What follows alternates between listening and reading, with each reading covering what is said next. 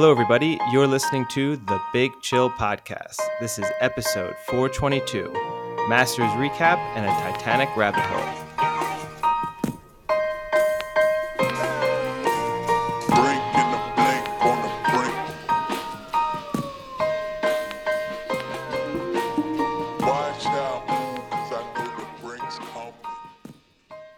Hello, Big Chillians, and welcome back to the Big Chill Podcast. I'm Frank, joined as always with Eddie.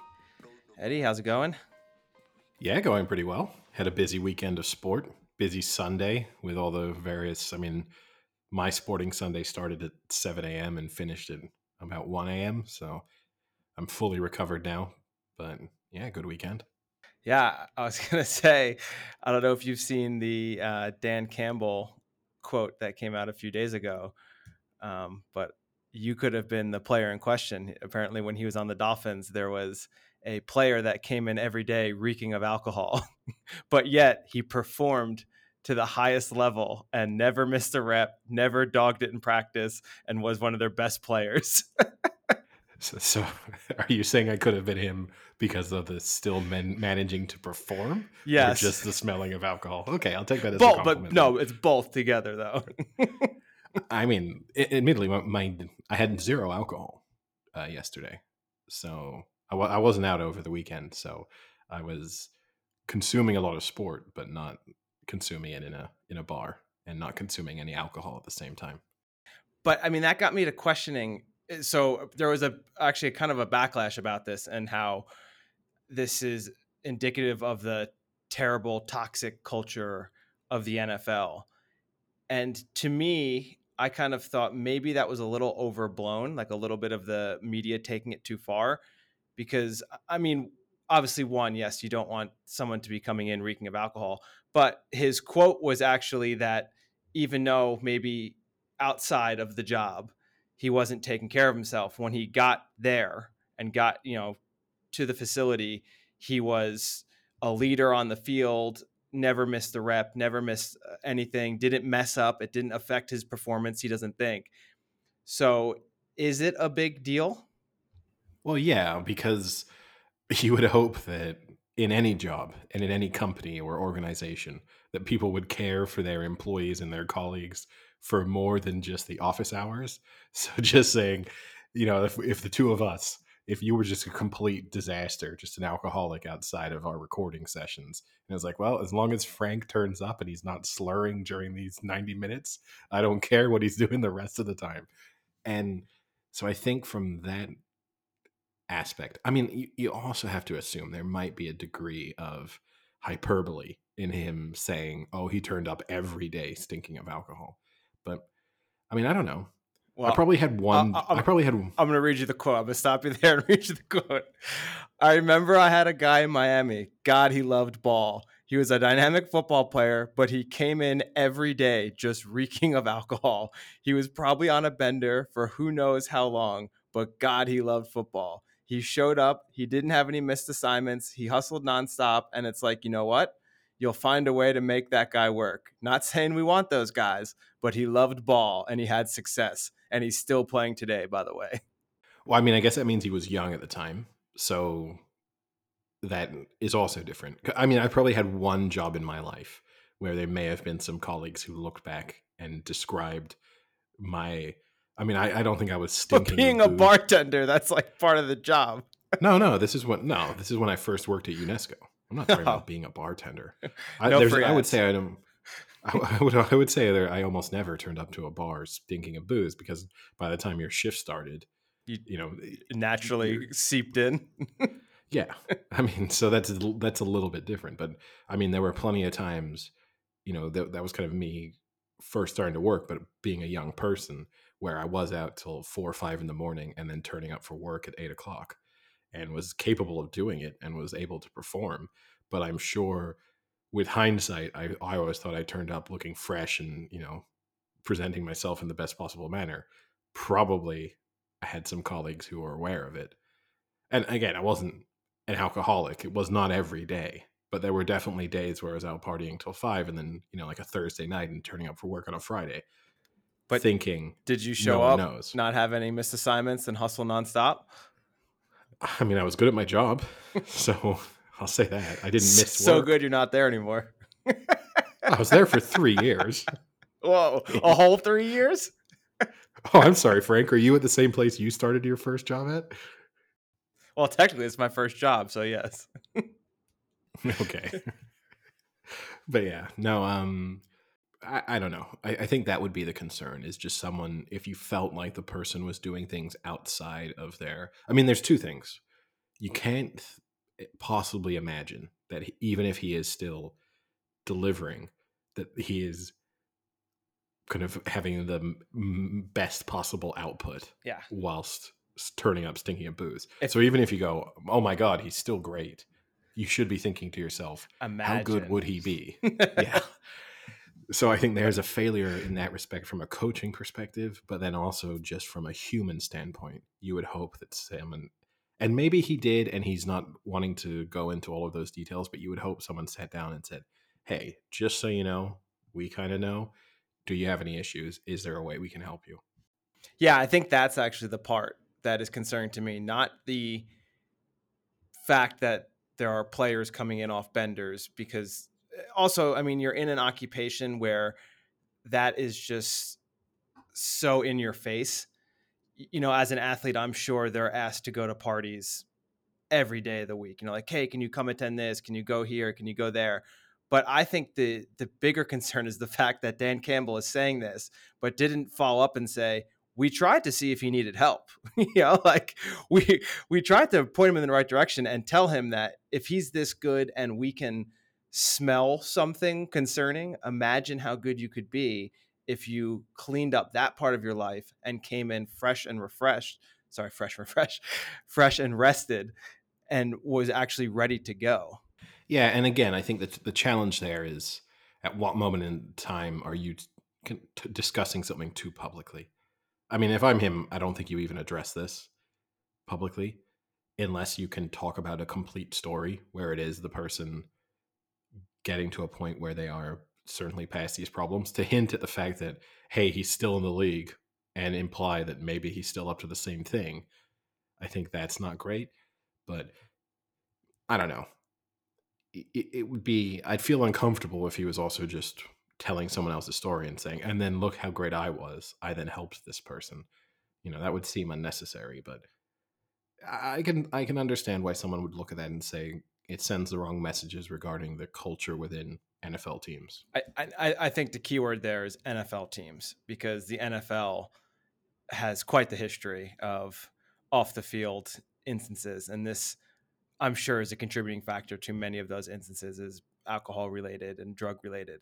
So in that regard too, I think it's a bad. I think that's the part that's a bad look on the NFL it's not like the NFL is a squeaky clean league and oh, you had guys coming in off benders, but off the field, the NFL is sparkling reputation. No, again, though, even if you're not even, I mean, I think that's a fair point, but even if you're not linking it to some of the, kind of worst behavior that we've seen from NFL players, and also in a sense, sort of implying that, this is at least an acceptance or turning away and ignoring indications of a risk of that type of behavior. I think I think just on a human level, it's not good. I wouldn't be proud of myself if I had an employee and they were coming in on a daily basis and there were clear indications that maybe they were struggling outside of the office. And I just said, well, hey, nailed all of his KPIs this month though, so who cares? you know, I gotta keep pushing that train till it stops rolling and then, hop off when it's done. Yeah, I mean that's part of the reason why Sam left our podcast, right? I mean, we kind of forced him to get help and clean himself up before he came back, and it looks like he's never coming back. So I can't solve those problems. no. They've yet to find a good cure for that. Well, would you hold it against Scottie Scheffler if he showed up to his practice round Tuesday a little hungover? Now that he's a Masters champion, No. No. I think if you're just out celebrating, then I think you can afford to go on a couple of weeks of bender without anyone really judging you. I think that's fine. But yeah, no, the Masters, I have to admit, in recent seasons, aside from, say, Tiger Woods winning and that storyline, but fundamentally, a lot of these Masters have been a little bit of an anticlimax, not because of who has won them, but just because I think most people would associate Augusta with being this really challenging course where people can slip up down the stretch. And obviously, yesterday, you kind of had that happen to Cameron Smith. But for the most part, we've seen leaders be able to get a lead and hold on to a lead. And you are seeing these people establish a lead in the second or third round and then just never really be caught. And that's just disappointing from a spectator's perspective. But it was an enjoyable tournament, and had lots of little talking points. I don't know where to start. Whether it feels sad because I think in some respects Scheffler is maybe the third most interesting talking point out of everything that came out of that weekend. I mean, I think Tiger Woods is still the dominant story, even if, Followed by Rory. yeah, followed by Rory doing what Rory does, which is being way off the pace and producing a round that makes it look as if he was in with a chance of winning, even if realistically in the moment he never really had one. But no, I mean, Scottie Scheffler's transformation as a golfer is kind of astounding, to go from someone who had not won on the PGA Tour to have now having won 4 of his last 6 tournaments, being world number 1, winning his first major, kind of turning into a dominant golfer a little bit out of nowhere, basically post Ryder Cup. But Yeah. So, I mean, just to detail that a little bit, he in 57 days he went from winning his first PGA Tour event to becoming the Masters champion, and within that, like you said, he's won 4 tournaments. So he started with the Phoenix Open, the Waste Management Phoenix Open, where he won 1.5 million. Then the Arnold Palmer Invitational, 2.2 million. Then the WGC Match Play for 2.2 million, and now the Masters for 2.7. So quite a 2-month payday of about almost a little over $8 million. yeah, no, I mean, I don't think the money is the big aspect because I don't think he was exactly struggling prior to that. But I that's think we pretty can kind intense to think of. In 2 months, you go from never winning an event to being $8.5 million no, richer in 2 months. sure, but it's not like you only get paid in on the PGA when you win. So it's not like he was an amateur turned pro and then all of a sudden made 8 million. He will have, I'm sure. I guess we could look up his career earnings. I'm sure it was a pretty nice amount even before this run.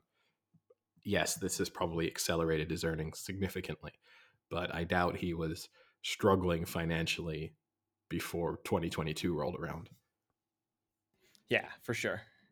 But I mean, I agree with you. I think the issue with the Masters, and it's just hasn't been exciting. And it led me to think, and this is kind of where I was going to ask you one of the questions is,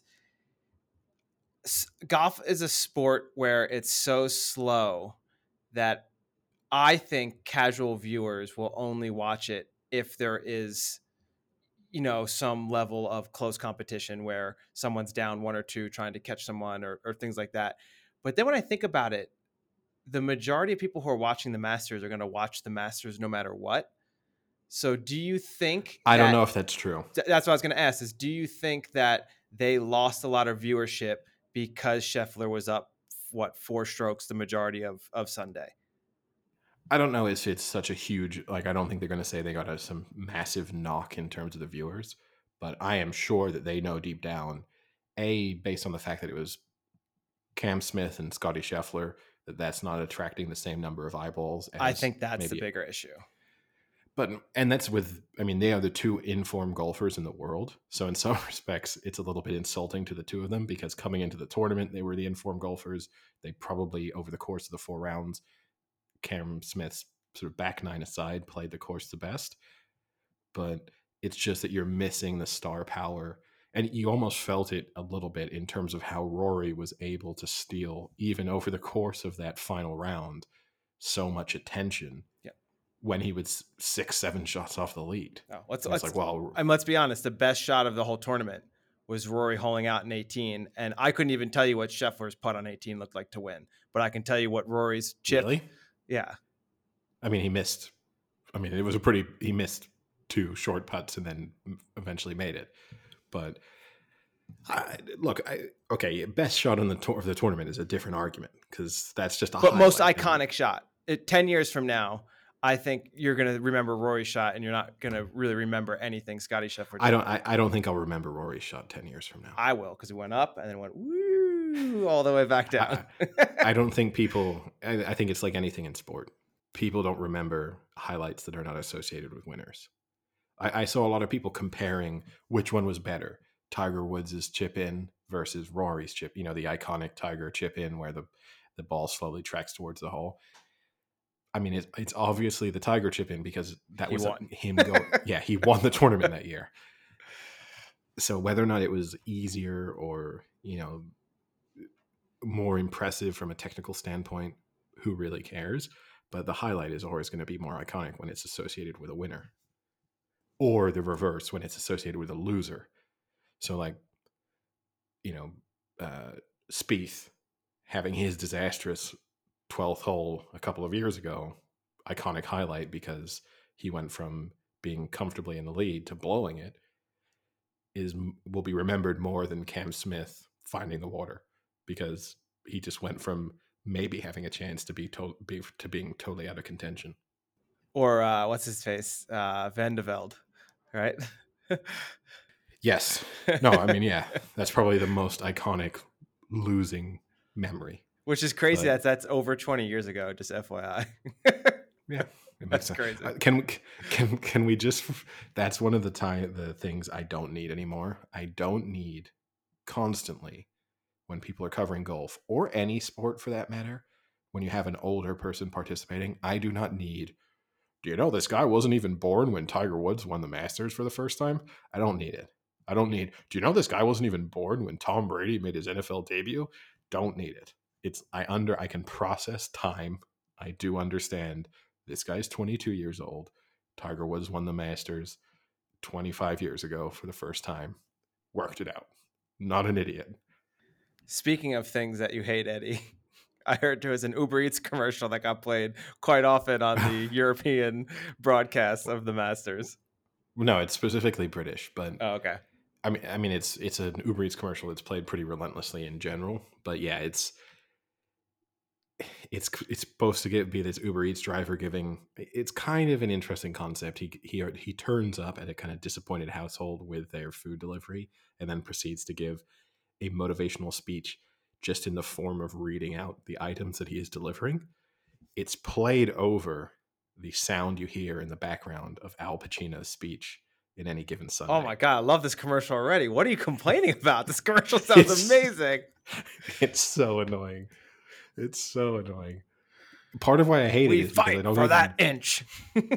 No, but he's not doing that. Oh, he's not doing the Al Pacino voice?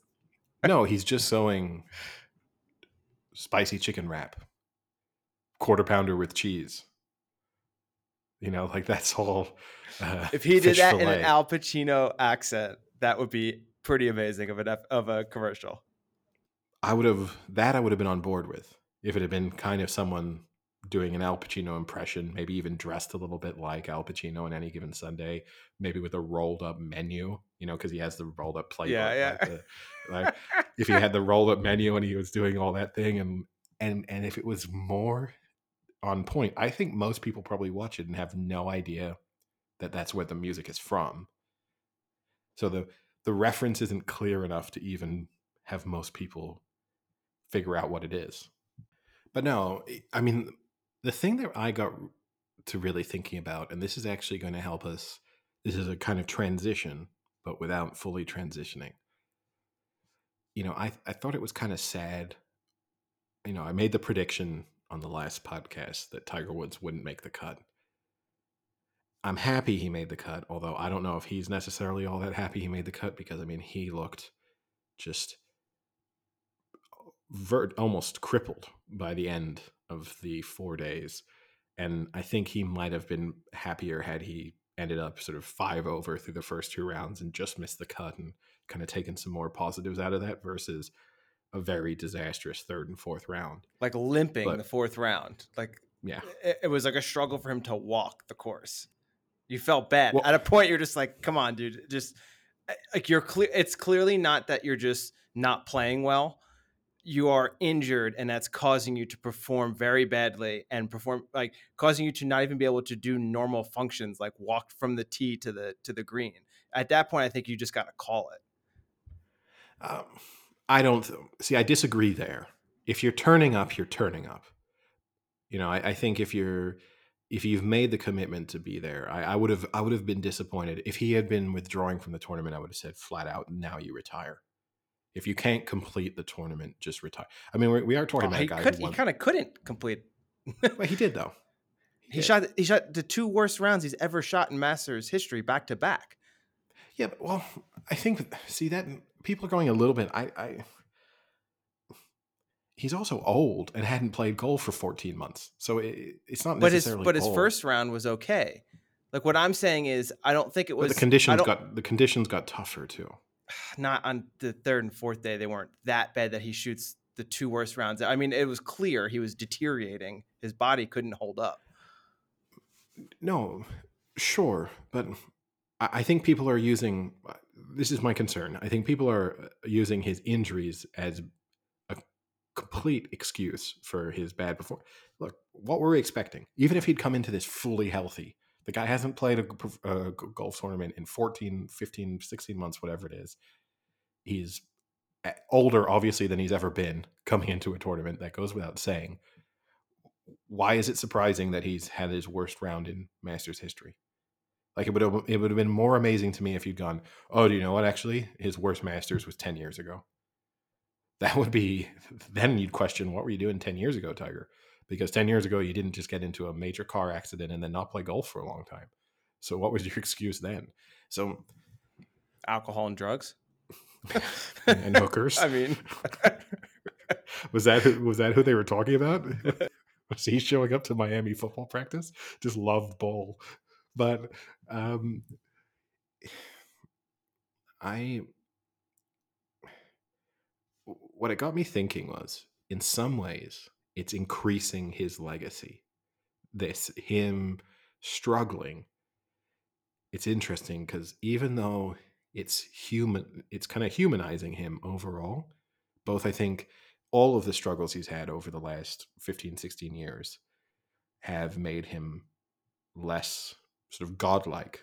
And I use that loosely, but when you can see these athletes who achieve this status where they seem as if they're not like us. But also watching him struggle on the golf course in some ways and watching him battle through it all makes him seem, in some ways, I think it adds to his greatness.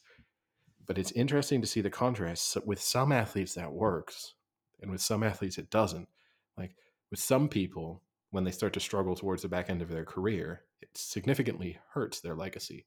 Like I think Peyton Manning, even though he won a Super Bowl in his final season, some people hold it against him that he was so bad for that final season. The fact that his arm was gone and that he only won a Super Bowl because of how good the defense was.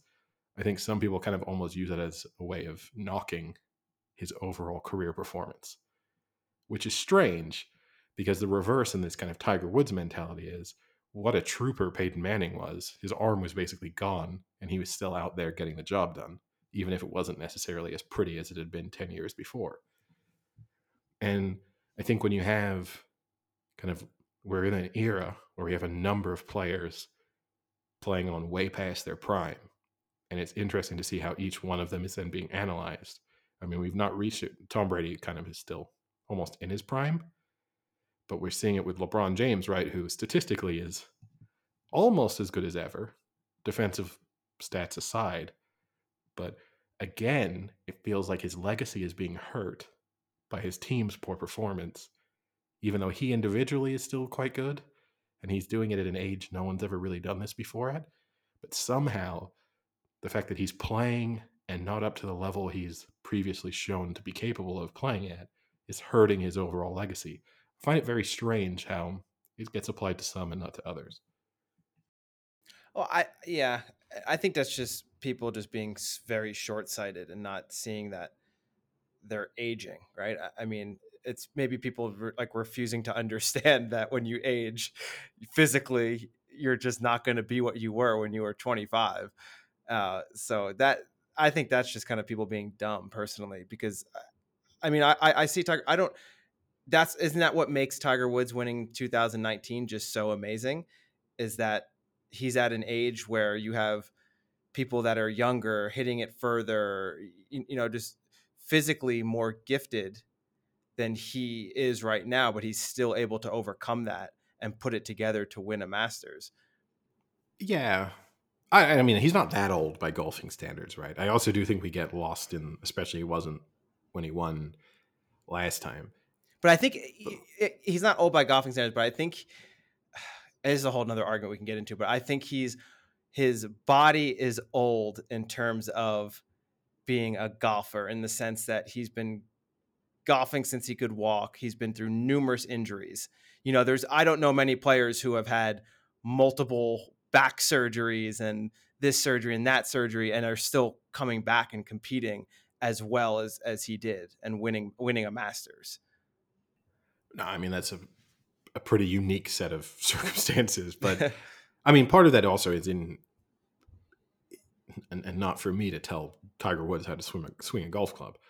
Part of it is he could probably adapt his swing a little bit more to put a little bit less strain on his body. The amount of torque that he kind of puts his body through, he could probably take 10 yards off his tee shots. Coming into this tournament, everyone's like, oh, it's crazy. In his practice round, he was hitting it just as far as Justin Thomas. Maybe you don't need to hit it just as far as Justin Thomas. Maybe ease up slightly, and then on Sunday you could walk. I'll say And I'm Justin Thomas wasn't crawling to the 18th hole. but and again, like, who am I to tell Tiger Woods how to play golf? I mean, you're And Edward Hewitt. I mean, I true. mean, who else is there if it wasn't you? I'm surprised my phone hasn't got a ring from him yet for advice on how to play St. Andrews in a couple months. And I guess that was the big news. He's confirmed that he will be heading to St. Andrews to play in the Open, which it's good for golf. I'm sure everyone involved in the Open and at St. Andrews is absolutely delighted, because it just, not that, again, a tournament of that stature does not necessarily need the Tiger Woods bump, but it definitely increases interest and will just drive media attention in the weeks leading up and during the tournament itself. And I mean, a bit like tennis, I think the situation with Tiger Woods, we see it in tennis where no one has really stepped up to fill the shoes of that great generation of tennis players who are now coming towards the tail end of their careers in Federer and Nadal and Djokovic. You do feel that a bit too with the Tiger Woods issue, and we've had these false dawns with numerous players, with Rory, with Spieth, with Dustin Johnson to a degree, where we've had these young players burst on the scene, and it's like, here we go. Here is the guy who's going to be sort of leading golf for the next 10, 15 years. And no one's managed to do that. I think that's the other. There seems to be a void when he's not involved, which is the other concern for the sport itself. Yeah. Well, let's piggyback off of that. Do you think it could be Scottie Scheffler? I mean, no. And that's not a knock on Scottie Scheffler, but already part of me feels like the fact that he's having this transformation at 25, even though historically in golf that actually would make a lot of sense, but just because over the last sort of 20 years, if you're not winning multiple tournaments, and he's the third youngest player to win the Masters, right? So it's him. He's got Tiger Woods before him, Jordan Spieth before him, and him. So again, by Masters champion standards, he's extremely young. But I don't know. There's just he definitely doesn't have the aura necessary, and part of that is you win and you build it, but you need charisma and personality, I think, to be able to become that person. And he doesn't seem to have that, and that's not a knock on him, because I think not many people in the world have that ability to have it.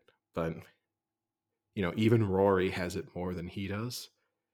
And I don't know, he just seems like, I've watched him win the Masters. He was very impressive in his performances, and I came away with zero impression about what his actual personality is, apart from regularly people saying how he's so calm and relaxed. And whether he hits the shot into the water or he, chips it in. He looks exactly the same. That's cool, but maybe sometimes you kind of need the reaction to generate the interest from the spectator standpoint. I mean, Rory went. That was the most animated I think I've ever seen Rory McIlroy when he had that chip in. I mean, he slammed his club into the into the sand. That was pretty aggressive. Whereas you had the Scottie Scheffler chip in, which is obviously much more significant in some respects on what was that, the third hole?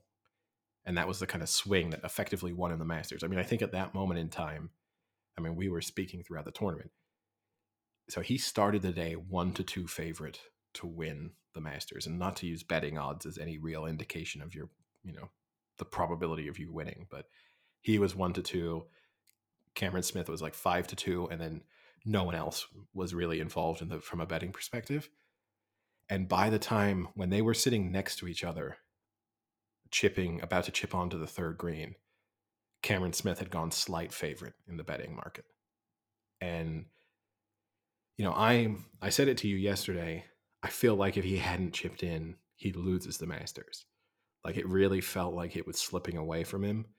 And I think that was a huge knock for Cameron Smith, because he kind of felt like he'd done, even though it was only 2 holes in, he'd done so much to claw back that margin. And then it was like, crap, now I've got to do it all again.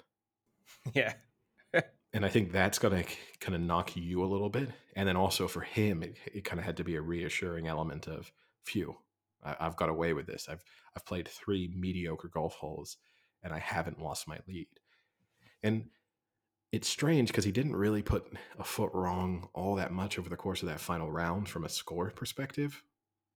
And barring the mishap on the final green, he would have had an under par round. So you would have said, I mean, he ended up 1 under par, I guess, but he could have been 3 under par for the round, which is a nice final round at Augusta. But he never felt that convincing, which is the other thing about it. Like, it always felt as if the door was slightly open. If anyone else, I mean, the only person who managed to do it was Rory, but if Cam Smith had managed to keep up the pressure, it always felt like there was a mistake just around the corner for Scheffler. Well, that kind of brings up one of the things that was mentioned, at least in the U.S. broadcast, is when Rory hit his final shot to go 8 under. While they were teeing off, they posted the updated scores, and the U.S. commentators made a note to say the scores have been posted, and Scheffler has not looked at the scores and has already told whoever previously that he's playing with blinders on and he's not worried, or not that he's not worried, he's not looking or changing his play based off of anyone else's score. And my question to you is, do you think that's the right way to play? I feel like a lot of golfers say that. Let's I feel I understand it's one of those things, it's a kind of a cliche thing to say, but let's say he says that and that's how he plays. He goes out in the 4th round and he says, I'm not looking at the scoreboard, I'm going to play my round and I'm not going to let the scoreboard dictate any of the shots I make. Do you think that's the right move or not? fundamentally no, because I think particularly once you have a pretty big lead, and look, it's one of those where it's so much you judge it based on outcome. So if you play more conservatively and you blow it, people would say, well, you should have kept playing the same way that got you the lead. And it's like any sport, when you make those adjustments, you kind of set yourself up for criticism, or when you don't make those adjustments. He took that big risk. What was it, on the 15th or the 16th, the par 5, where he went for the green, where there's the creek just before and he kind of mishit the shot and he still got away with it. He didn't go into the creek. And certainly on the British broadcast, the commentators were stunned that he decided to go for it. And, you kind of think in that moment, okay, that is what you would have done had you been a shot behind and you're trying to win the Masters. But you do run the risk of just coming across as an idiot for doing something, for not just laying up. So, I mean, I think in his instance, I think that's completely the wrong way to play. And I understand the idea is you're going to play your own game and you're not going to let other things influence you. But at the same time, if you're the last player, you have a competitive advantage where you know exactly what you need to do to win. And that's different. If I'm Rory and I'm playing, then I'm saying, yes, I'm not really looking at the score. I know I need to go out and I need to put up a big score and I need to make a lot of noise and have people maybe get a little nervous. Whereas with Scheffler, exactly what you're saying. He's going into these holes. I mean, and the only one that had a chance was Rory, and he finished when Scheffler was on 14 or 13 even. So he knows going into that par five, like, do I need to really do this or not? Like, let me dial it back. I think it's dumb to not take an advantage when it's given to you like that. Yeah. And yeah, no, I agree with you. And it's like saying if you're playing match play golf and as if you were not responding to what your opponent was doing. And so you watch your opponent, you're all square on the 18th and you watch your opponent kind of hit their tee shot out of bounds and you go, you know what, I'm going to try and smash my driver as well because that's what I would have done if he had kind of nailed this down the middle of the fairway. So what I'm going to do too. And I get it to a degree. You play the way that got you there, but yeah, I think, and also I'm sure he kind of knows. Like he obviously knows he came in with this big lead, and he knows that Cam Smith was probably his only realistic competition, unless he had been significantly over par. So he probably knows when he's sitting at 10 under. Look, I got to be at least. Cam Smith is now 3 under or whatever he was at that point. He has to know I'm at least 3 shots clear here, right? So even if you're not looking at the scoreboard, you have to know in your head. I think the interesting thing is your caddy obviously knows, and obviously your caddy is giving you advice that puts your caddy in a kind of awkward position because No, is no, he you then need to go for the green here. Do I? yeah is I think you do.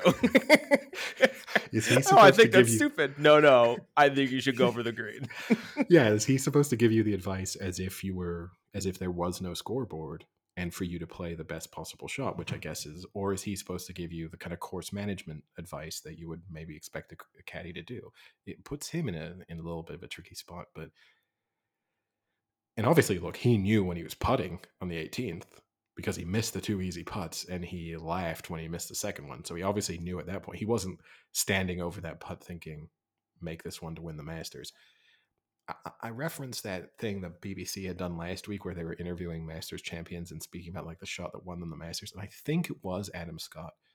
He said when he was going on the 18th that there was a big roar. And so he knew he was leading after he'd made it on the 17th. I think it was Adam Scott. And so he said he then played the 18th assuming he knew he was leading, but assuming he was only 1 shot ahead is the way he then played the 18th, and he hadn't been looking at the scoreboard. And then when he got to the green, he said to his caddy, I feel like I can 2-putt this and I'm okay. And his caddy said, well, that's all right then, because you can 4-putt this and still win. And he was like, oh, really? Okay, I've got it then. And I'm pretty sure that was either Adam Scott or Trevor Immelman. I can't remember, but I don't know what I would do in that situation. I think I would want to know the scoreboard at all times, but I also just think it would be impossible for me not to kind of be looking at it. So I might as well just embrace it and know the score. But yeah, so a good win for Scottie Scheffler, who to me looks like a less emotional Coach Taylor from Friday Night Lights. And Coach Taylor was notoriously not very emotional to begin with, and I feel like he's less, but he kind of looks like him a little. Yeah, I think that's a slight insult to Coach Taylor. Yeah, he's I like the think. Walmart version of Kyle Chandler. Yeah, I think. I don't think he's going to get cast to play a younger Kyle Chandler or anything. Let me put it that way. But no, I But mean, if you told me he's got some Kyle Chandler in his blood, I could believe it. and just by the way, I did look up his career earnings. So prior to this, he's earned $9 million in 2022 so far. Prior to that, he had earned $8 million. So yes, obviously doubling your career earnings, kind of the first 3 years of his career, earning that in the first 6 In two months of the months. next year. Oh, I guess yeah, That it's yeah. that's great. That being said, he'd already earned $8 million over the course of the first 3 years of his career. So he's doing all right. This is probably buying him a slightly bigger house or building an extension on his house, but he already had a really nice house.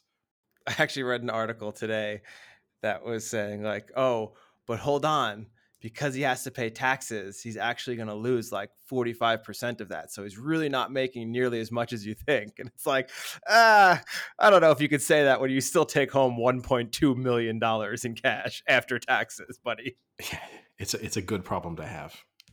You know, it's it's yes, it's not quite as nice as the original number looks on paper, but it's still pretty nice. But yeah, I mean, I guess maybe transitioning to the other story we sort of alluded to, which is LeBron James and the Lakers. Obviously, in one of the most surprising things I think I may have ever seen in some respects in sport, with the Lakers missing the playoffs altogether, which I genuinely think it's one of the biggest regular season failures I can in our lifetime. It's hard for me to imagine. I can't even think of anything that comes close. Yeah, and not making the playoffs doesn't make it sound as bad as it is. When you put the record out there, I think that to me is the 33 and 49 they were this season. They weren't even close to a 500 record. That is just because in today's day and age, right, a lot of sports now have such large playoff Well, yeah, I mean entries, they've which the NBA does as well. So when you say they don't make the playoffs, sometimes you can think like, oh, maybe they had like a 500 record or slightly over 500, but they weren't even close. no right. I mean, if you think back on the NBA of the kind of '90s or early 2000s, then it seems more believable. But yeah, with this expanded playoffs, with the play-in games that you Yeah, have, where more teams make the playoffs than miss the to miss. playoffs, Yeah, it's kind of an achievement to not make it and to have a team, with two genuine all stars. Now, admittedly, they've been hurt well, by three. injuries. I mean, I don't think Russell Westbrook is a genuine all star anymore. He's a huge Uh, name, and they're paying him an okay, ungodly amount of money. I then mean, they're paying him specify like, current. I mean, because he was like a 12-time All Star. yeah, but I mean, I think you expect from Anthony Davis and LeBron James, those two alone, even with Anthony Davis having missed the majority of the season, you kind of think that between the two of them, they should be able to drag you to the playoffs. And then you throw in, I mean, I think Russell Westbrook has hurt them more than he's helped them. So I think he's a major contributing factor to why they aren't in the playoffs. Which I But love, but yeah, because he's got such a huge ego. But yeah. So yeah, just to throw that out, that was one of the main critiques of the Lakers this season was that they were never healthy together. So the stat is they're the only five-man lineup not to play 100 minutes together, and they were only able to have LeBron James, Davis, and Westbrook on the floor for 21 games. Interestingly, in those games, they only went 11 and 10. So it's not as if when they were on there that they were dominant. They were a 500 team when all three played together.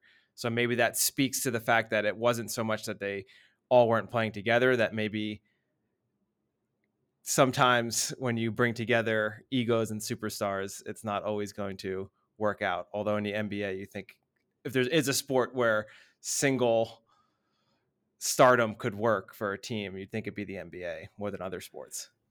yeah, for sure. And look, there's obviously some nuance to that because I don't think Anthony Davis was fundamentally ever really healthy. So yes, even when they're all playing together, it's not like they're getting 100% of Anthony Davis.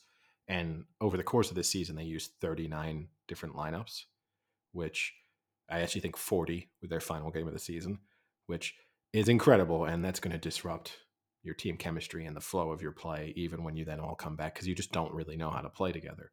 So it's somewhat understandable from that perspective, but just given the players they have available, it's just mind blowing. I mean, I just feel like, and again, it touches on that interesting subject. There's so many people now who you hear discussing it in the media who, well, this settles the Jordan LeBron James debate because there's so many people who would say, well, Michael Jordan would have never missed the playoffs.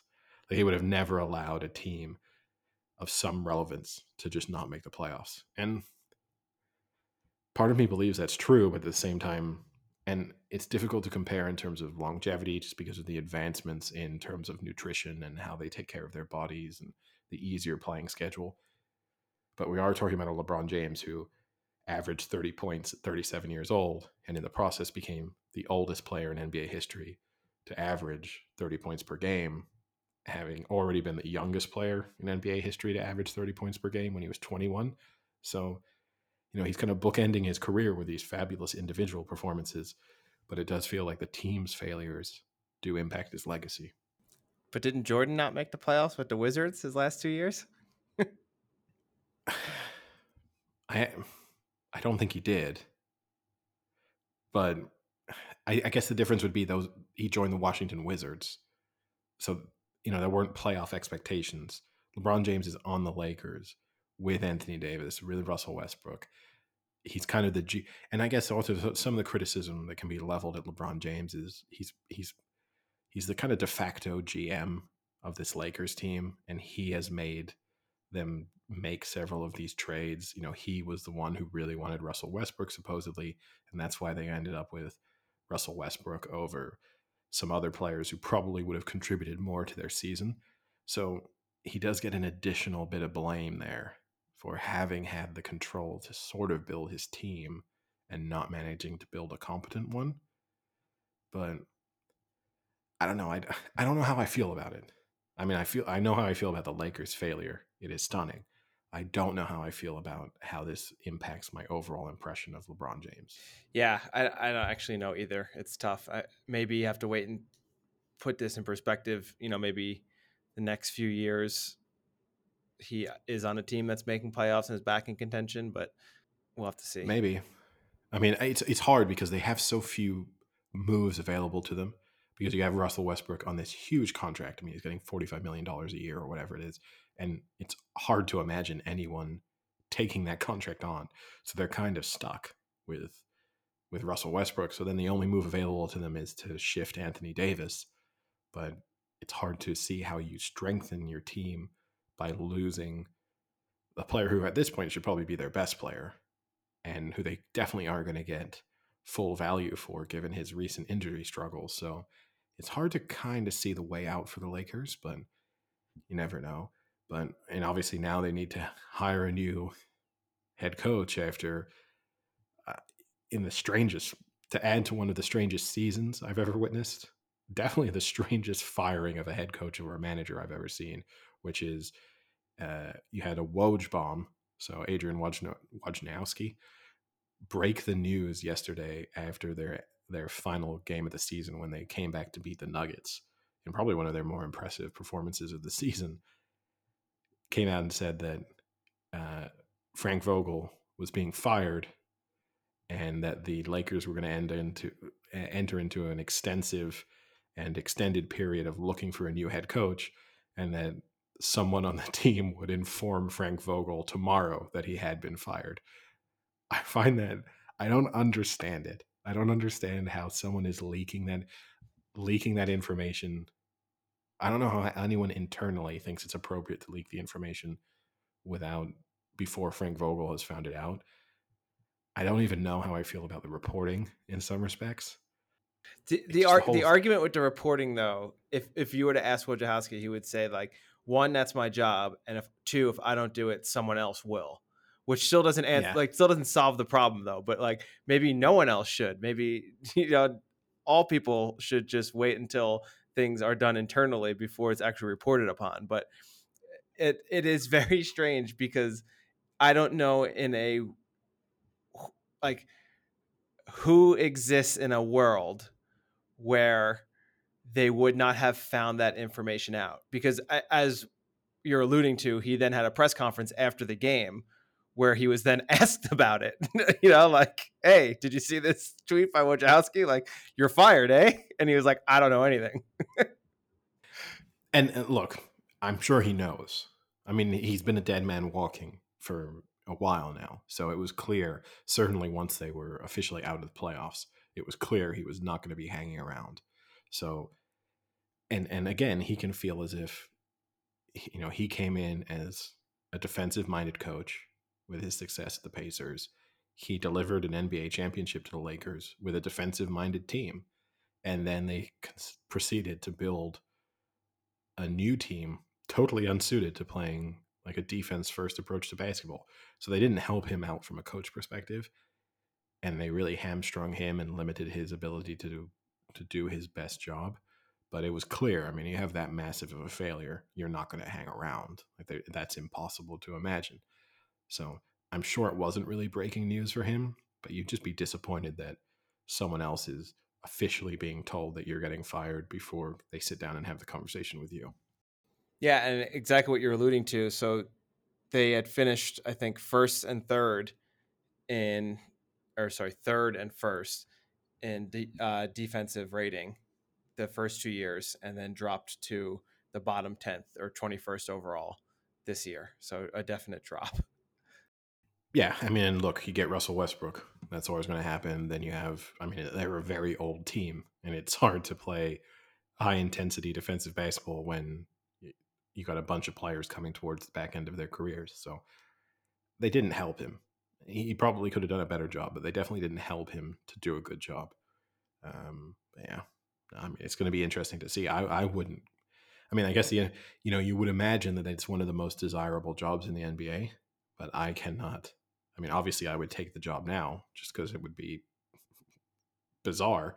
But if I were a successful, if I was a college coach hoping to break into the NBA, I wouldn't take it because I think you'd run the risk that you go to the Lakers, you fail in LeBron's final couple of seasons, and your shot at the NBA is gone because that's just what people will remember you as. And equally, like the only people I could see taking this job are kind of guys who've been hanging around NBA coaching positions and are currently unemployed and think, you know what, I'm kind of that guy who always gets mentioned as a second or third likely candidate for a job, and here we go. I never thought I'd be the Lakers coach, but this is my chance. But I guess what you're saying is you are available. I am officially throwing my hat into the Okay. ring for the Lakers coaching position. Why not? And I think, I think I can fix Tiger Woods' swing, and I can get LeBron James to have his best statistical season at the age of 38. And have the Dodgers make the playoffs. Yeah. I mean, that's easy. I get the Dodgers to the World Series. Okay. Not bad. Potentially win it. I'm not saying that they won't win it, but the guarantee is World Series appearance. Now, from a coaching failure to two highly respected coaches, we also had the other big match of this weekend was obviously the Manchester City Liverpool fixture, which was being described as a kind of title decider. In the end, I think because it finished in a 2-2 draw, it didn't decide anything. It's definitely advantage City because they stay 1 point ahead with 7 matches to go. They have the easier run in on paper, so you'd say it's advantage them. But I think a win for City would have put it out of reach, really, for Liverpool, because imagining City slipping up twice in their final 7 matches seems unlikely. A win for Liverpool, I don't think would have won them the title because, again, it kind of keeps you still within that 1 match reach. But it's advantage City, but as you were, which is interesting. It was a good match. It was exciting to watch. I found it interesting. After the match, Klopp described it like a boxing match. And I think he was kind of saying that he was describing it as in, one team scores and then the other comes back with a haymaker. I think that's a generous description of how Liverpool played. I think it was more like a boxing match where It was like Rocky there was 1. no TKO or knockout. But if you were going to the scorers, to the judges' scorecards, it would have been a comfortable victory for Manchester City. I think they were kind of 2 or 3 rounds, let's say, of where Liverpool got on top. But fundamentally, it was City with Liverpool at arm's length, comfortably controlling the match. And they'll look back on it and think they should have put the match out of reach in that first half where they were so dominant for all but about 5 minutes of it. But over the course of the 90 minutes, I think they were the better team for probably 70. And they'll feel like it was a missed opportunity to wrap the title up, really. Yeah, I think that's a pretty fair assessment. I mean, City looked like the better club, but I mean, part of that too is that how Liverpool wanted to play that though? To play that in that boxing parry kind of format where they were if you know they could if they could hold them, and then if there was a leak and they did score, that they would kind of go for it and try and get it back and then step back again and say like, okay, now let's just try and restabilize and hold them again here. I think the second half is probably maybe how they felt like they could play, where they knew that they were going to have to ride out a storm in terms of it's unlikely that you're going to ever have more possession than City, even as a team like Liverpool. So you're always going to have to imagine you're kind of trying to hit them on the break. And Liverpool are built in some respect with the pace that they have up front and that ability to just string a great attack together. They're suited to that. But that first half will have concerned them in terms of the just how below par they were, and then also how dominant City were. I think they'll walk away from that. They're obviously about to play each other again in the FA Cup this weekend. There's a strong possibility they play each other in the Champions League final, and I think City will have come away from that thinking, "Oh, we're the better team. Like if we play as we can play, they can't live with us." So that first half, they were just lucky to still be in the match. I mean, they got a goal completely against the run of play. City probably should have scored 3 or 4 in the same period.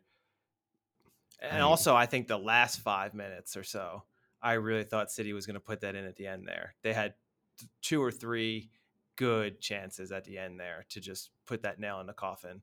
yeah, I mean, look, in Sterling's goal, he's offside by a matter of inches Yep. in one of these, and look, I'm not disputing it, it's the correct decision, but it's one of these offside decisions where it's just him leaning slightly more than the defender in question. Oh. It's not like he's gained any advantage Joel through that Embiid body. also did not like it, Eddie. No. No. And very similar. I mean, they had, and so Liverpool kind of rode their luck there, and maybe that gives them a little bit of confidence because they come out of that thinking we almost played as badly as we could have, and we didn't lose. So you can reverse it going into the FA Cup or the Champions League, or for the run-in of them thinking, "Phew, we got away with that one." So maybe it's a sign that we're kind of either a team of destiny in the league, or at least we can be really below par and still live with them. But I don't know. To me, it's clear, and I know I've said this previously on the podcast, but City are the better team. Like when, if they're both A plus performances, their respective A plus performances, City are better. But Liverpool just have a doggedness to them where they are able to grind out results in a way that maybe City can't, even though both of them are so efficient. Um, and I mean, it's going to be a very interesting run in, but yeah, I also came away from that. It just seems like City need a true goal scorer. I mean, Gabriel Jesus was actually very good in the match, and his finish for the second goal was excellent. But sometimes you see City, they're kind of building possession, and they're just kind of passing the ball around outside the box and getting the ball into wide positions, and then you look in and it's, you know, Raheem Sterling waiting for a potential cross into the box, and you think, I mean, maybe he'll get on the end of this, but this seems unrealistic. And you feel like you're crying out for some kind of more traditional center forward to be there, to be on the end of some of what they're creating. Now, there's, uh, you know, they do lose something maybe in terms of how all of those players are interchangeable and can play and can kind of take a role in their build-up play. And Gabriel Jesus also contributed really effectively in terms of tracking back over the course of the match and contributing defensively. But you just kind of look at that and think, gosh, if Harry Kane had been up front for them in that match, I mean, he would watch that and think to himself, God, I could have 2 or 3 without doing too much. Yeah, and Kevin De Bruyne could have 100 assists. Yeah. Meanwhile, Harry Kane was at Augusta on Sunday. Must be nice. He flew out after Spurs' victory at the weekend and was briefly on Sky Sports talking about his golf and how excited he was to be at Augusta for the day. Yeah, I thoroughly enjoyed though that match, Liverpool City. I thought it was really exciting. The whole match, it was like a back and forth. There was a lot of chances, both ends, more for City, but it was action packed. And I have to say, I haven't seen that vicious of a handshake with Pep and Klopp since Carl Weathers and Arnold Schwarzenegger in The Predator. I mean, that was an epic handshake. Yeah, I mean, it's clear they got immense respect for each other. I don't think they necessarily love each other. I think there's no love lost there. Well, At the same time, it's not on the level. Coming into this, right, there was a whole discussion of, is this the greatest rivalry in the history of the Premier League? For me, it still isn't. And I don't think there's part of what it is lacking is that animosity that we saw. I think fundamentally the greatest rivalry we've seen is the Arsenal United rivalry of the late 90s, early 2000s. Because it lasted for slightly longer than this current rivalry has. So it has that going for it. But just they genuinely hated each other. The players hated each other. The managers hated each other. They kind of felt like there was a complete difference in their sort of approach to the game, their ethos. I think Guardiola and Klopp are not exactly the same in terms of their managerial style, obviously, but in the way they get their teams to play, there are a lot of similarities. So I don't know. I mean, I always come away from these. I really like Guardiola. I think he comes across as a nice person. I like it when he kind of loses his mind on the touchline too. I find it quite funny, just how animated he is when he gets very upset with decisions. I always feel like Klopp comes across as a little bit like of a dick who knows how to be the nice guy, but when he's really not happy about things, you see some aspect of his true colors. But I know I'm in the minority opinion, a minority with that opinion. I think Pep is that person who like clearly was like holds their emotions on their shirt or on their sleeve or whatever. Like you can tell how he feels. It's you don't have to read his mind. No, and look, I think it was a great advert for the Premier League. And again, I think the Premier League year in year out is the best league in the world in just the quality you see from top to bottom and the ability of bad teams to beat good teams in a way that you just don't see in some of the other European leagues. But it's rare that you can say the two best teams in European football are both in the Premier League.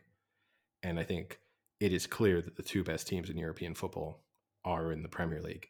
And to have them play such an entertaining match against each other is just a great advert for the kind of English game. But yeah, I mean, it was exciting. And like it's from a neutral's perspective, it sets it up nicely for kind of tasty FA Cup tie this weekend and a really interesting run in. You like the idea that a draw could be catastrophic for either of these teams, which is a lot of pressure to deal with. Yeah. And I guess keeping on the football front, Eddie, you mentioned that City, could benefit from a striker. How about Lewandowski? Because I saw today that there are reports that he might go to Barcelona. There are talks. Yeah, I mean, who knows with all these Barcelona? It's kind of confusing to even understand how Barcelona are signing players. So I don't even, from that perspective, I What do don't you even mean? get There's it. no financial problem. but, but yeah, I mean, I don't know. I think it's difficult to tell whether, how much of this is rumors and how much of this is him maybe trying to get a better deal at Bayern. Um, I can understand why he might want to leave because I don't think he gets a tremendous amount of respect, but he doesn't in the sense that people really just put him into the greatest player in the world discussion. Kind of goes in as like, is he the best finisher or the best goal scorer or whatever? But he kind of gets left out. And in some respects, it's because he's not doing, people don't focus on the Bundesliga as much as they do some of the other leagues. So I can understand the temptation to either go to La Liga or the Premier League. I mean, let's not forget, he missed his chance to be in the Premier League. He could have signed for Blackburn several seasons ago. Had it not been for a volcano in Iceland, he would have been a Blackburn player.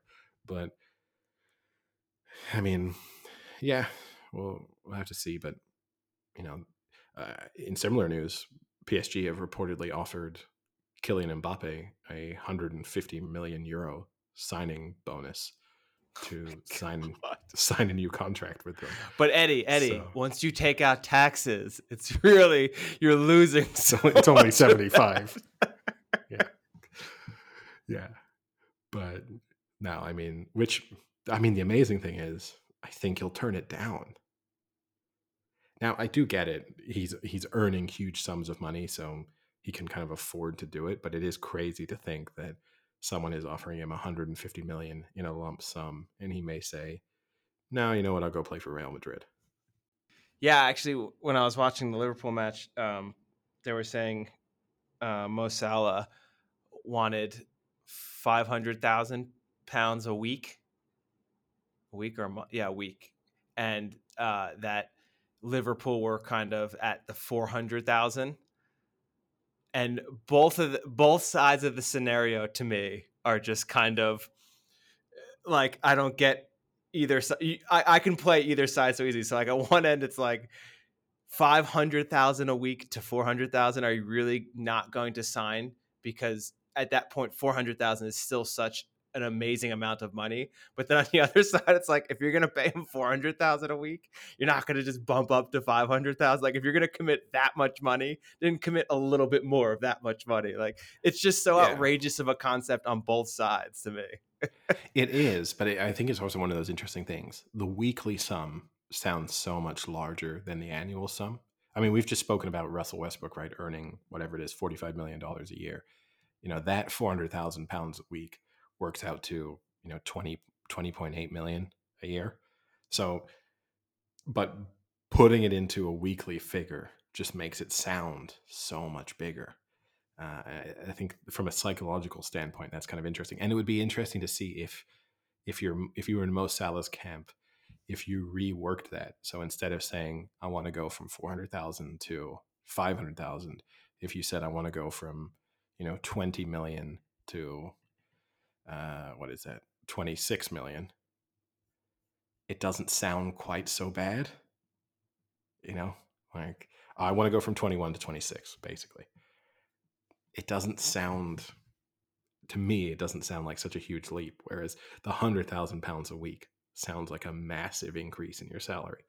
But yeah, I think he'll end up signing just because I think of a lack of options. And I think he will appreciate how loved he is by the Liverpool fan base and the possibility of really going down as a club legend, which he just won't have elsewhere.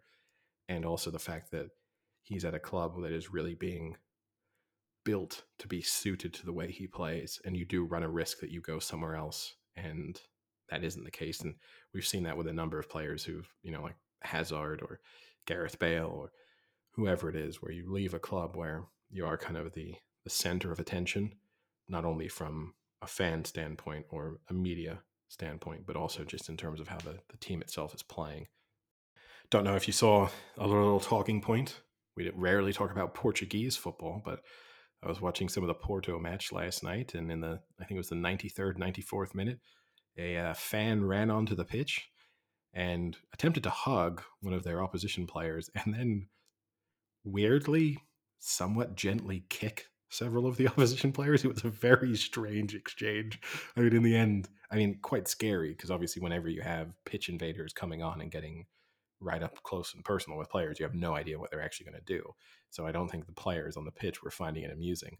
But it's this. If I encourage people to go and search for the video because it's very weird. He does kick them, but it's not as if he's kicking them as hard as he possibly could do. It was very weird. That's so strange. Was he trying to do like that little shin tap thing? The little warm Kind up? of. It kind of looks like that. I mean, he's definitely not, and I mean, it was the home game for the opposition team, and he clearly was one of their supporters, so he was upset. Porto were winning the match, so he's obviously upset, probably with the home team's performance. But it was very bizarre. Also, speaking of football endorsement deals, I don't know if you saw one of your favorite players signed a pretty big deal with a brand. I think it was last week. Jack Grealish signed a seven-figure deal with Gucci. I saw that. Good for him. Yeah. Face of Gucci. I love it. The hair of Gucci for sure. Yeah, I mean, I find it difficult. I feel like he should try and become the face of Manchester City first. Like, I always kind of striking that balance as to when you seek that additional attention outside of football versus concentrating on your career. I'm not going to begrudge him for. I don't think you can pass up the opportunity when it presents itself, because what if he gets hurt tomorrow? I mean, he's making tons of money and he'll be insured. So, Yeah, but I, still, like you never know what's going to happen. and also, look, I think he could still be the face of Gucci even if his career ended tomorrow. I think it would still be former England and Manchester City player, now the face of Gucci. I know what you mean. I mean, he did terribly miss a pass in the like 88th minute. I think he had a wide open Kevin De Bruyne on the left side. I mean, it's just interesting, right? Because if he'd signed this deal coming out of the Euros, you would have said, oh, much deserved. Like he's put in a good Euros. He's had great seasons with Aston Villa. Good for him.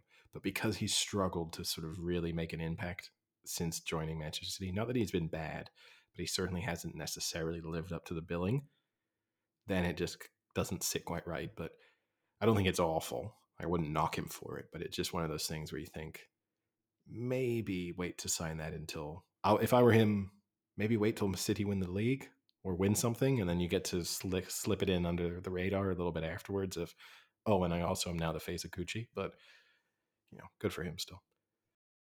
So I've got two little food items, kind of like childhood food items. The first one is, we've talked previously about Dunkaroos and how good they used to be, and other foods you see it as a child. So someone uh, posted an article about, it might have been TikTok, I forget what it was, that they went back and tried the foods that they loved as a kid now as an adult, and seeing whether they held up. And Dunkaroos got a perfect score. And it said that it was like the perfect frosting and the perfect ratio of cookie to frosting in the packaging, and it was just exactly how you remembered it as a child. I mean, I guess that's the challenge, right? Is trying to is what you want from it is to taste it and it to be really good, or do you want it to be, and not that these two things are necessarily mutually exclusive, or do you want to taste it and think this is exactly what I remember? Yeah, Because nostalgia. those are two different things, right? Yes, And like but I can having it taste like you remember it can also evoke positive emotion, because you're bringing back those memories of childhood when you were probably much happier than you are as an adult. oh, that's depressing, but sure. I mean, yes, they were simpler times. Yes. I never once was worrying about anything serious while eating a Dunkaroo. So I guess No. that's true. The other one that got rated pretty high were Gushers. Were you a fan of Gushers growing up? No, not my Oh, style I of love snack. Gushers. And then they did the Lunchables. The pizza one was didn't taste that great, but they still ate the entire thing. Versus the sandwich one, they said the lunch meats were pretty like slimy, which I remember them being slimy when I was young, Yeah, and kind of saying like, this is a terrible lunch meat. Like, I'm not eating this for the lunch meat. yeah. I never really had the Lunchable pizza. The Oh, I loved the Lunchable, Lunchable the pizza. lunch, the Lunchable sandwich. I had. I mean, not regularly, but definitely somewhat consistently. And I have fond memories of the Lunchable sandwich. And if I try and picture it, I feel like I would still, not that I would be going out and buying it regularly, but I feel like I would still enjoy it today. Like if I was over at someone's house and we were wanting snacks and they got out some Lunchable sandwiches, I would happily eat one. I love the concept of that. It's like, hey, you guys want to come over? We're gonna make some like appetizers, set out some nice food. And they just set out like 15 boxes of little Lunchables, and you gotta like individually open them. I wouldn't complain. And then Oh, that'd be afterwards so great. we could play some GoldenEye. Oh, that would be awesome. The other thing that popped up was, um, did you ever eat Lucky Charms as a child? I mean, yes, but not really. I will say I was in a family where the more sugary cereals were not something we really had consistently. Like Frosted Flakes were as sugary as things kind of got on a regular basis. So I definitely had them, but they were never regularly stocked in our house. So you're saying you were a pretty salty and sour family? from a from a cereal perspective, yeah. So I guess you are what you eat, right? Yes, sure. So according to the website iwaspoisoned.com, which they collect reports from consumers about whether they feel as if they were poisoned, there's been 100 reports that people have experienced gastrointestinal issues ranging from nausea and diarrhea to vomiting after eating specifically Lucky Charms. I mean, I don't know how to read into that, because I feel like you could get those reports about pretty much any product. Like someone is going to have an upset stomach and attribute it to something. Yeah, and I thought the same thing, but the issue is that there aren't any other cereals that people are putting this in for. Like, it is specifically for the Lucky Charms, but it is funny because you read some of them and one was like, my child ate Lucky Charms every day for 3 months straight for breakfast. And then he stopped eating it, and a week later he felt really good. It's like, yeah, is that your child being poisoned, or is that not eating 100 grams of sugar at your first meal of the day? Yeah, and I mean, it's like the super size me argument, right? The documentary, which I'm not saying that eating McDonald's for every meal over the course of a month is ever going to lead to great results. But he went into it and was like, not only am I going to eat McDonald's every day for every meal, but I'm going to eat McDonald's like an asshole for every meal. Like, it wasn't eating it like a normal, somewhat normal, sensible human being might approach, or even as if McDonald's might kind of want you to do. It was like, literally, why not have 3 Big Macs? Like, why don't I do that for lunch? It's just like, what? I think even McDonald's would kind of tell you, probably shouldn't do that. We'll sell them to you, but you probably shouldn't. And yeah, I think that's the thing is, again, Lucky Charms, probably, definitely not part of a stable nutritional diet particularly for a young child. But you can't be like, well, they're poisoned because I fed them to my kid for every meal for 7 years. And then he was not great. Fed him to my child for every meal with half milk, half bleach, and he feels terrible. But it was definitely the Lucky Charms. But apparently the feds are investigating. There's been so many reports. So Great. Stay tuned for further information. Tackling the big topics. What a great long play that would be for General Mills. I don't know what the long play is, but to slowly just poisoning people. Yeah, but what are they getting out of it? I don't know yet. That's too TBD. But the slow poisoning of select American youth via the Lucky Charms, that's a long play there. Yeah, again, I'm agree with you. I don't know what the real benefit is. I don't know what the benefit of poisoning your customer base is. Sort of, but yeah, maybe it's a large part of a larger conspiracy theory. Speaking of conspiracy theories, for whatever reason, we've spoken about my YouTube rabbit holes that I go down occasionally. I have been on just a Titanic related YouTube rabbit hole now for several days. Don't know why. I'm not particularly interested in the Titanic overall. Oh, And when I wait, say, wait. It is actually, I thought you meant like you have like been on a very I'm large. no, Yeah, no, like specific, the the ship, topic is the the ship Titanic. the Okay. Titanic, not the movie, the ship, and everything from how it, sort of what happened, how it transpired, theories about sort of elements that contributed to the sinking, and lots of bits and pieces. Some of the content, it's very repetitive. I will say, like, if you watch one Titanic documentary, you kind of watch them all, but they will each try and bring their own thing. The one piece of information that I was completely unaware of, maybe it gets mentioned in the movie. I have only seen the movie once back when it came out. It has the 4 funnels on the Titanic. One of them was not operational. One of them was just for show. It was just a hollow funnel that was there because the White Star Line knew that people associated 4 funnels with speed. So they just added a fake 4th funnel onto the ship. But I I want to say it was fake, but did it also put smoke out? No. Are you sure? Because I think in pictures, there's all of them look like they have smoke coming out. I think some of the pictures are not of the. Oftentimes, when you see pictures of the Titanic, which are reported to be the Titanic, it's not actually the Titanic. It's one of the sister ships. So I think this is one of the other things. But no, it didn't get. It was hollow and it had a ladder running up it that could be used as a kind of something of a kind of a point for observation. But no, it's just a hollow funnel. That's quite interesting. I was It di- completely it's not groundbreaking in any way, but it was completely unaware of this fact, and it's pretty much the only thing I took away from all these documentaries I watched.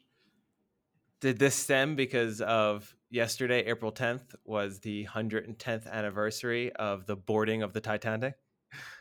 No, I think I started this rabbit hole probably on Friday, and I probably completed the rabbit hole today. I think I have exhausted any interest in the Titanic at this point.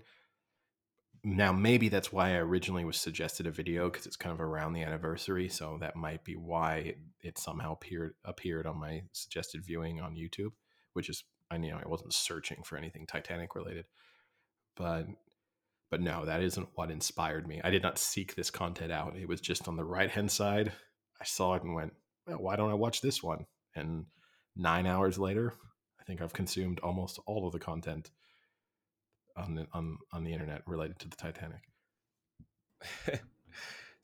you know, um, your your esteemed friend Bill Simmons, he does the Rewatchables podcast, and I recently listened to the episode they did on the Titanic, and it was actually a pretty good episode because they go into a 15-minute rant about how Rose might have been the worst person on the Titanic and how she was a terrible person, and they go through like all the ways upon which she was like a pretty shitty person. Yeah, I feel like that's one of those things that people think is a unique take that kind of everyone's, because there's obviously been the big debate about how there was definitely space for both of them But it on goes a the lot door. past that. That's what I No, no, enjoy. They go into like a lot of different details about like all the ways in which she's like an actually a pretty shitty person.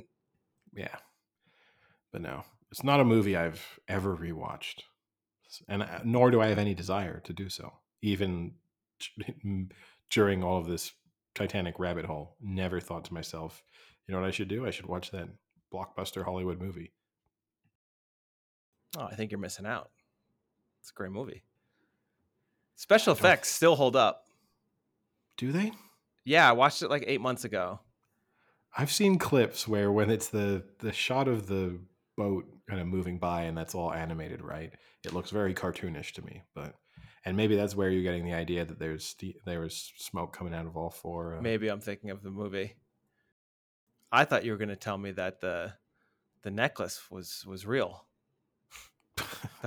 The Hope was it the Hope Diamond? Is that what it is? No, it's not the Hope Diamond, No, is the it? Hope Diamond is real. Real. The Hope Diamond is real, yeah. So I'll tell you that. But no, but But what do they call it in the movie? I I can't don't. As I remember. said, I've not seen that movie since 1997, so I have no idea. I can kind of picture it as blue or whatever it is, but I have no idea what it's called. The Heart of the Ocean. Man, there's gonna be a lot of people yelling at us for that one. I don't know if that's true.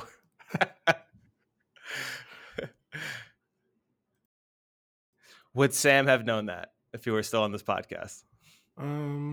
He's pretty good at random trivia. I would say no. I'll ask him off podcast. Well, Um, we'll get an answer in 6 months then. yeah, yeah. No, I don't think he would have known that. But maybe he does always have bizarre tidbits. When it comes to random knowledge. So it's possible, but it would surprise me. All right. Well, I guess with that, we'll wrap it up. So.